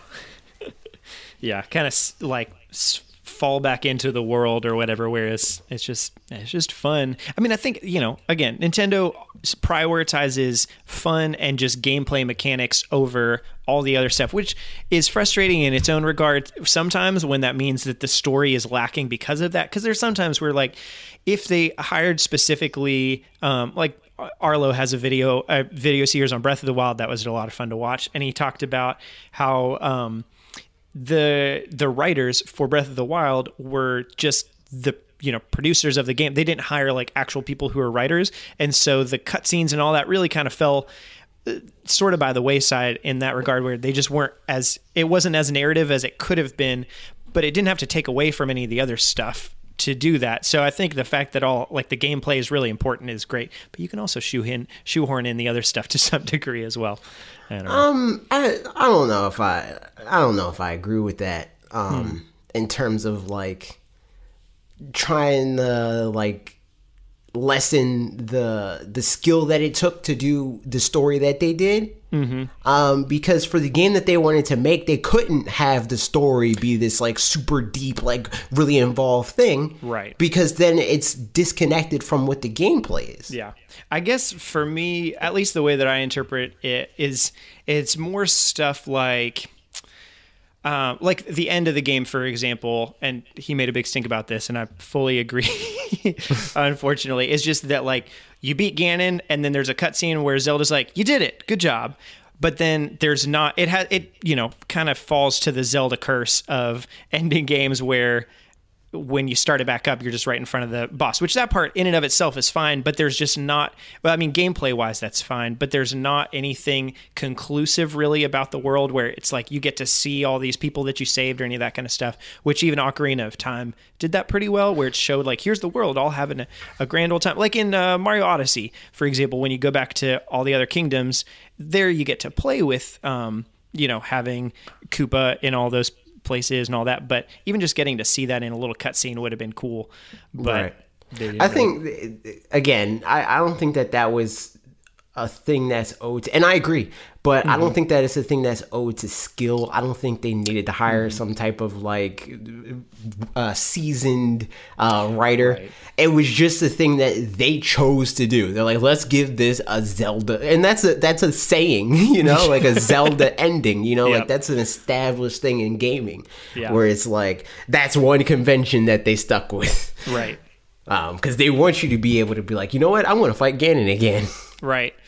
Which I have not done. I've put 250 hours in, but I only fought Ganon the one time. But, I mean, it was a fun battle. But, well, the dark, whatever, doesn't matter. All that stuff. Good things. I feel like this could be a great, even longer conversation, but we got to get back to these comments. Comment, like, subscribe. Caleb Rosa says there is also a sub-game in Kirby Planet Robobot called Blowout Blast, which is basically a 3D Kirby's Dream Land. Oh, and one of the betas for Kirby Return to Dreamland was a full 3D Kirby game. So Hal definitely has been wanting to make a big budget 3D Kirby game, which was, you talked about Hal in your video, which we didn't cover in the part where I was talking about it. So yeah. I was talking about. I mean, I made a couple of Kirby videos about this very topic, where it's like, okay, like I'm done with this Kirby thing. Like they gotta step it up. And they've expressed interest in making a bigger, more involved Kirby game that's 3D. But just haven't done it yet. It's like just do it, you know. No, yeah. I mean, and I think your point, especially the Kumazaki quote where he was talking about like we're closing this chapter of Kirby or something along those lines. Yeah. Hopefully, like is as telling as it sounds. Like that sounds really, telling that that stuff is changing, and I really hope that's the case. It's exactly what they need to do with Pokemon. Yeah, everybody just needs to look at Breath of the Wild and say, "Wait, you mean things can get even more successful? Even if people are still happy with the status quo, we can improve on things."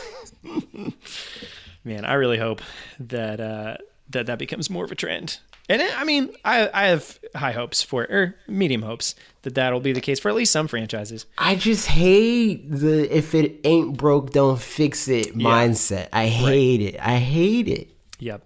It's so like, ironically, like anti-consumerism. Like, it's like the whole thing is you want people to want to buy bigger and better, but you're not giving them that. Yep. Yeah, it's a bit crazy. Someone else that's probably crazy. Just kidding. I don't know who you are, Brendan. Brendan Trevathan. It says, right now I'm bouncing between Save Me Mr. Taco, New Super Mario Bros. U Deluxe, and Pokemon Let's Go Eevee. What is the first one? Oh, it's so I don't know if that's a full name, Save Me Mr. Taco, or if maybe it is, but it's a Switch game that has the exact aesthetics of a Game Boy game, like an original Game Boy game. So it's kind of like the green and black color, like monochrome kind of thing. And I think it's a platformer, but he's kind of a little octopus looking guy, because I think Taco, the longer version of Taco means something like... Okay, never mind. I know. Yeah, I don't know a whole lot about it. I've just seen some screenshots and heard a couple things, but I've heard it's pretty good. So, Brandon, you can tell us all about it in the comments.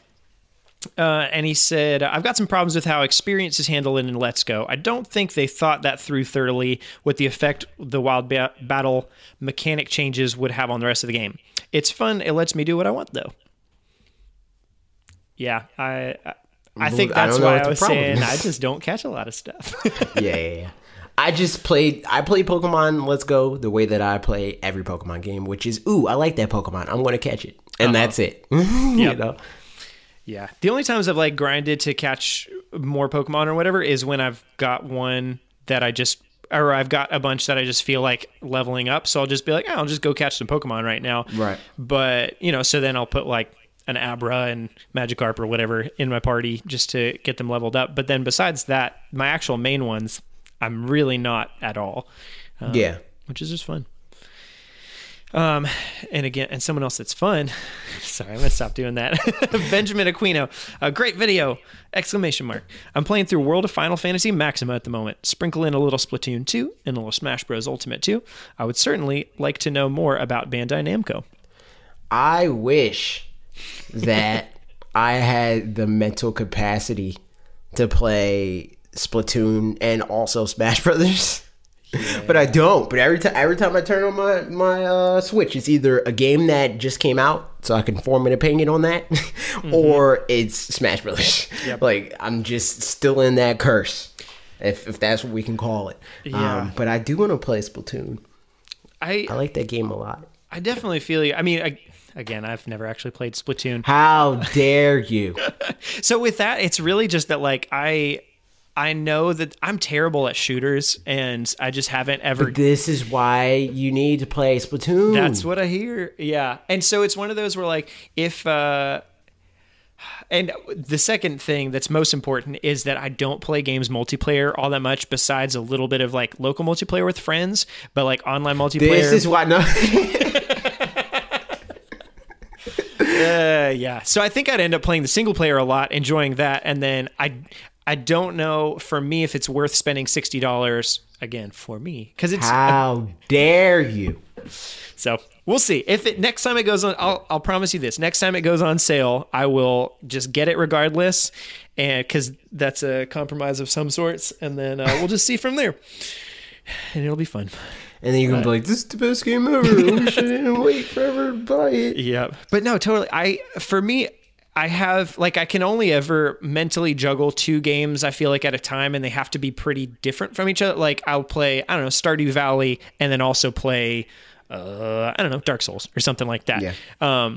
It just depends on what the game is for me. Like, I could juggle between a lot of different games, but if it's like these, like Spider-Man, when I was playing that, I was like, okay, I can only play this. Right. Like, that's just literally it. I'm not playing anything else. Yep. I can't play 2 platformers at the same time. I think that's something, like, after I finished Hollow Knight, I got Celeste, and then I had Celeste and, like, Crash Bandicoot at the same time, but I haven't picked up Crash Bandicoot yet because I wanted to make sure to finish Celeste first. Maybe you shouldn't play Crash Bandicoot because it's a bad game. I like Crash Bandicoot, personally. It's a bad game.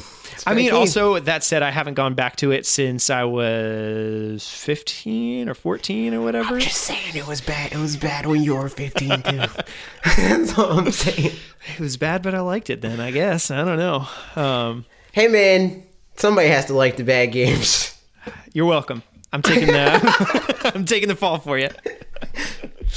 Yep. Last but not least, for the comments on your video, Fried Melon. Good name, Fried Melon. I like that. The third. How does that work? Can you fry melons? I guess you can fry. There's a Simpsons episode where they get a big old deep fryer, and it's Mo switches up his bar into being like a family style restaurant, and they get a deep fryer, and like everything is deep fried.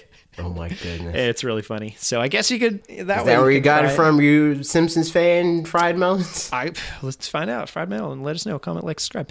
That third video better talk about Monolith Soft. Because they are owned by Nintendo and are working on a new game. Rumored to Don't you tell me what's due, sir.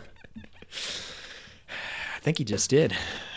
This is why I'm not making that video this week. Oh, Fried Melon. You ruined it. Exclusively because of him. No, but yeah, he said, rumored to be a new IP. We're also rumored to be just a new Xenoblade. Still a great rundown overall.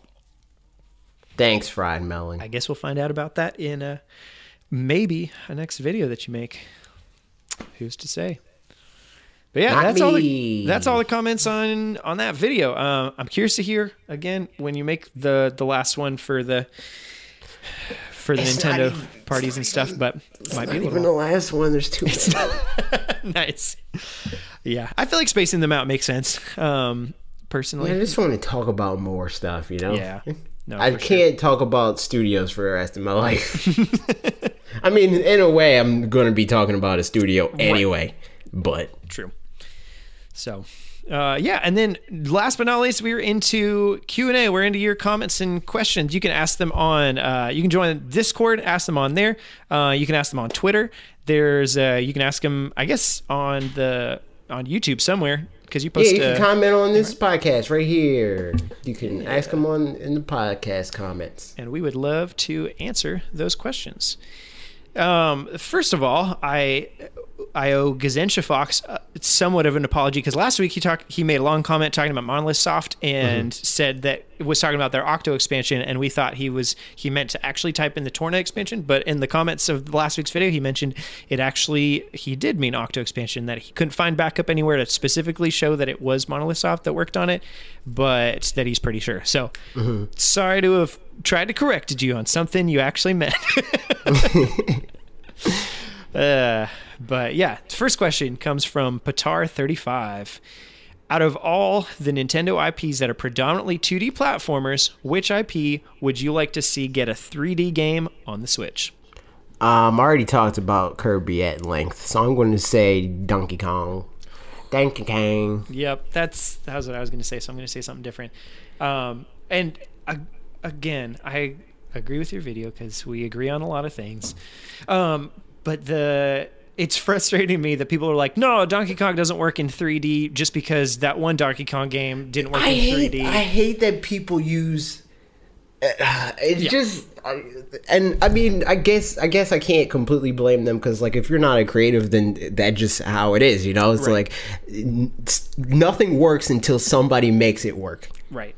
But no, exactly. That's just how everything is. It's like just because something's not working currently doesn't mean that it never will. I mean, that's like someone being like, yeah, I mean, I can't run a marathon even if I train for it, because the first time I tried to run a marathon blind, it just didn't happen. And I wasn't able to. Like, no, just you work on it and then you work up to something. So like at this point, they know how to do 3D platformers way better, as in a lot of people have complaints, I guess, about Super Mario 64 or whatever, but then I don't know. I really like Super Mario 64, but they just get better at things, and they know what things to take away, and that the collecting isn't the funnest part of Super Mario 64. Therefore, it's not like take that and amplify it to 1,000,000,000% for Donkey Kong 64. So I think they should give it another chance, and it would be awesome. For my actual answer, I mean, I would have said that one. Yeah, Kirby would be cool. I don't really care about Yoshi in a 3D environment. I think he's all right. Yeah, I think. See, the problem is with Donkey Kong and Kirby is because the frequency. Like, we get so much of the same thing, right, that it's just like, okay, but like, what if we got something different though? With Yoshi, we get a new Yoshi game every 4 or 5 years. So if that. Yep. So I'm fine with you. And Yoshi is not like, Yoshi typically changes up enough where it's like, okay, yeah, this is interesting. Right, exactly. And I think that's, I mean, even like Donkey Kong Tropical Freeze is an awesome game and changes up stuff, but it's still, it's like a very, very well done version of a similar concept that, all the country games have been great or whatever. Right.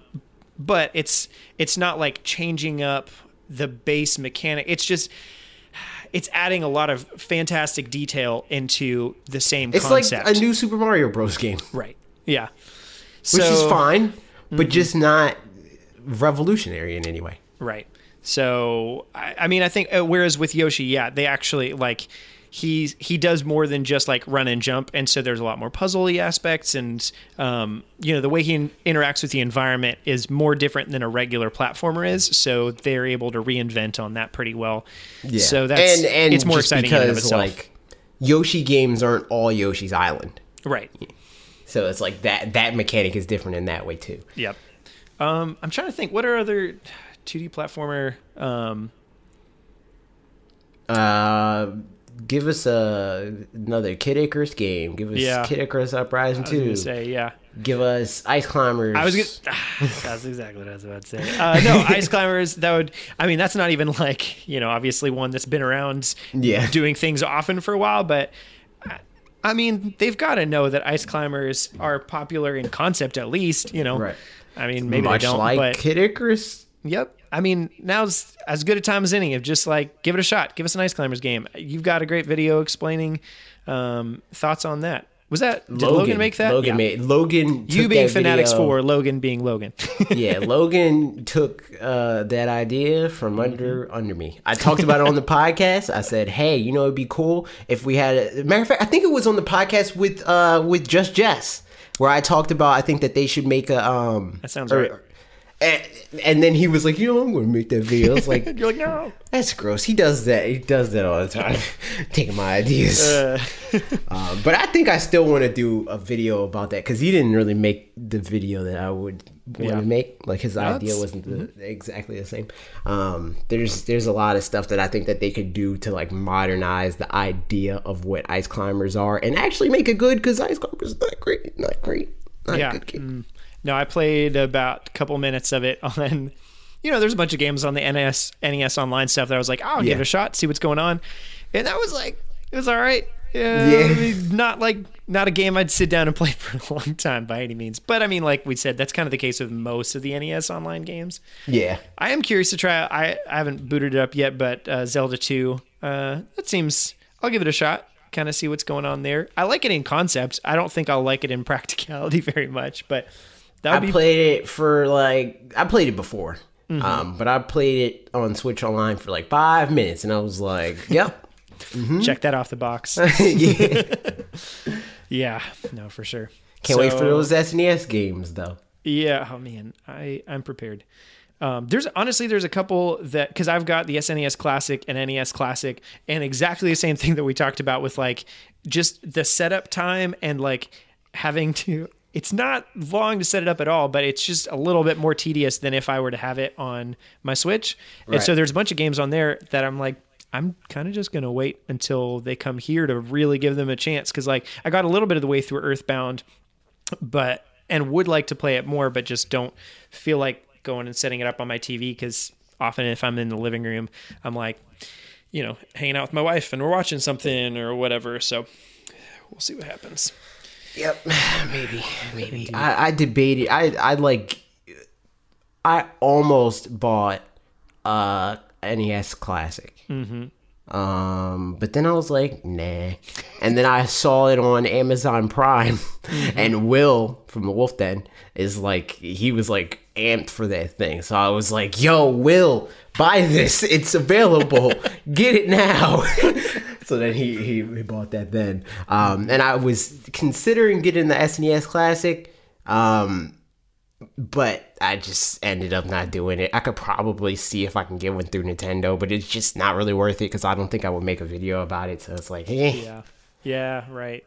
I mean, honestly, for me, part of it is just the longevity of having it because I don't have any kind of collection of. I started gaming with again like Game Boy and 64 kind of time, so I don't have anything hardware wise SNES or NES, and I think just having something like that where it's like I know I'm going to have this forever.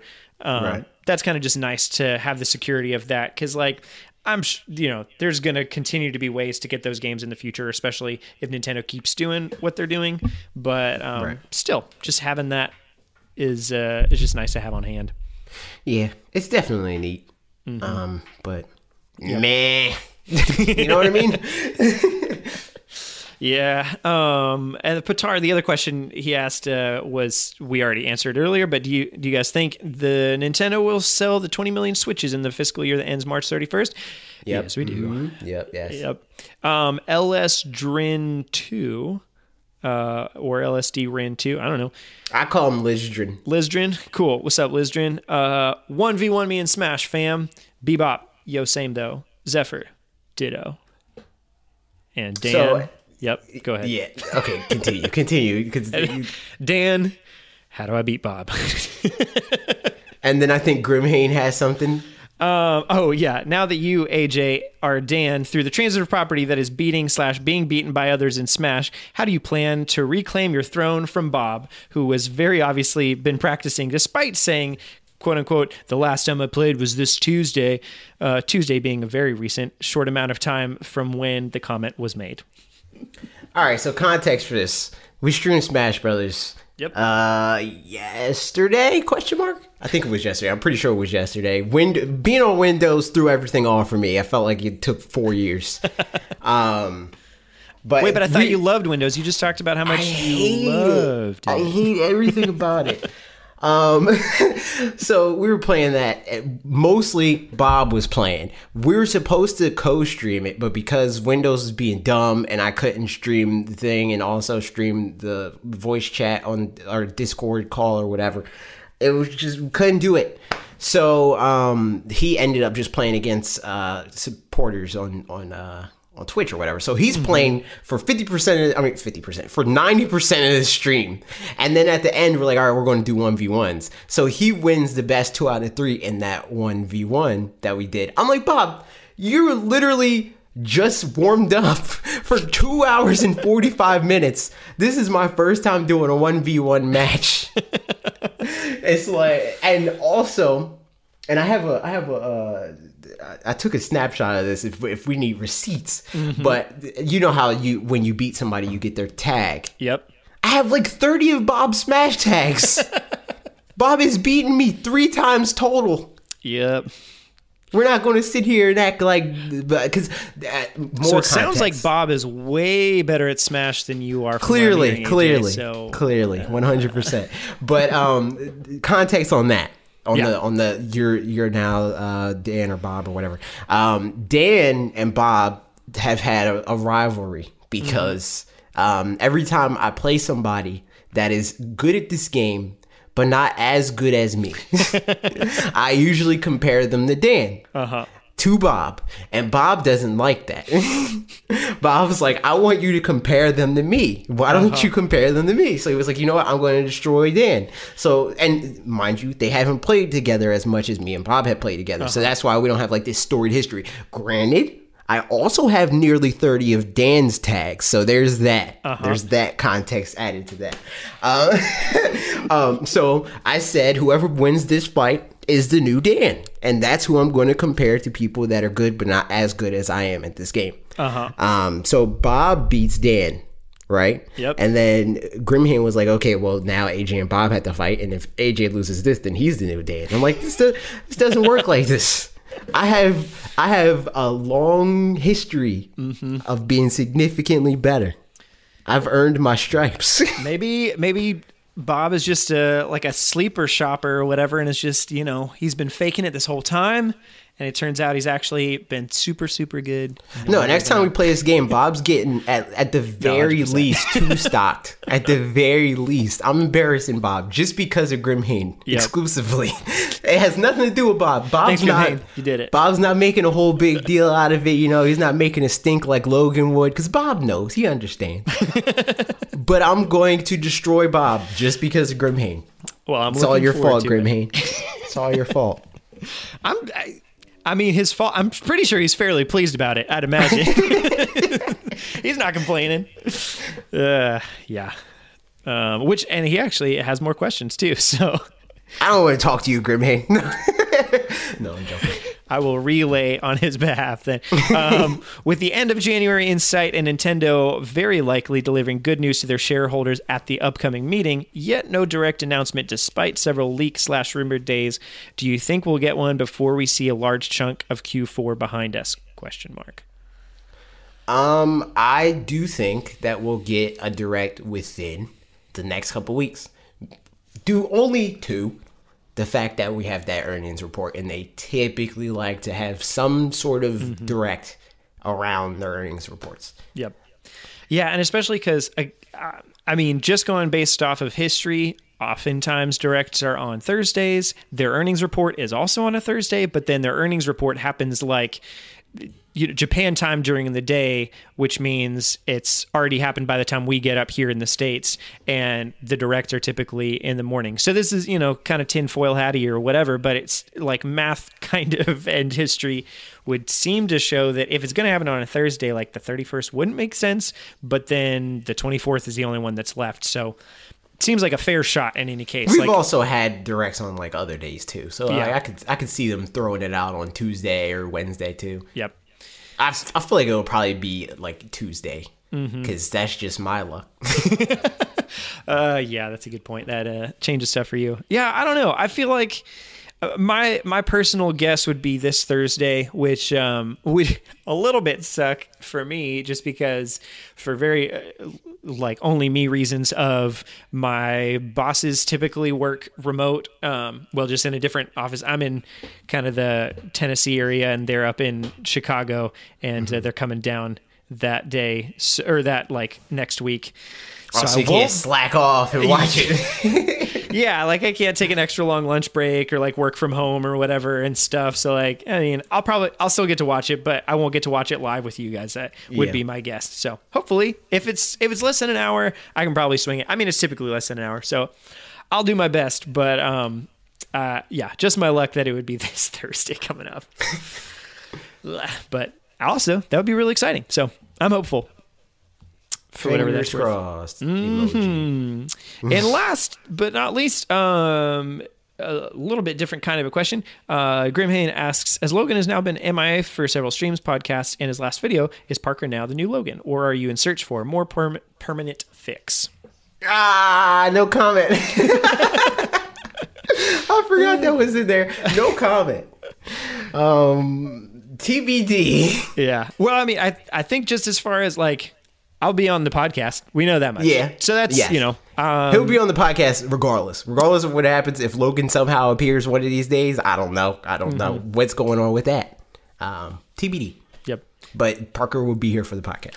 What's up, y'all? Get ready for this guy.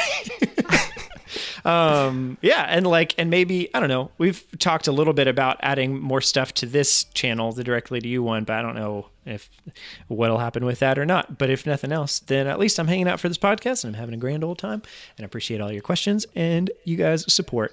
Unless y'all are bad mouthing me behind my back, in which case, thank you for not telling me to my face. Let him down softly. Yeah. Don't tell him about that secret Discord room. Don't tell him. Secrets, eh? But yeah, that's most of what we got for this week. Do you got anything big coming up this next week, or what you're planning on playing, or any of that? I just gotta make the video, you know? Just gotta make the video. Potentially two, but we'll figure that out, you know? Yep. Yeah, I'm looking forward to just playing more Pokemon Let's Go Pikachu and some more Smash and all that kind of stuff. Hopefully get to have some video game time on the long weekend. And yeah, should be a grand old time.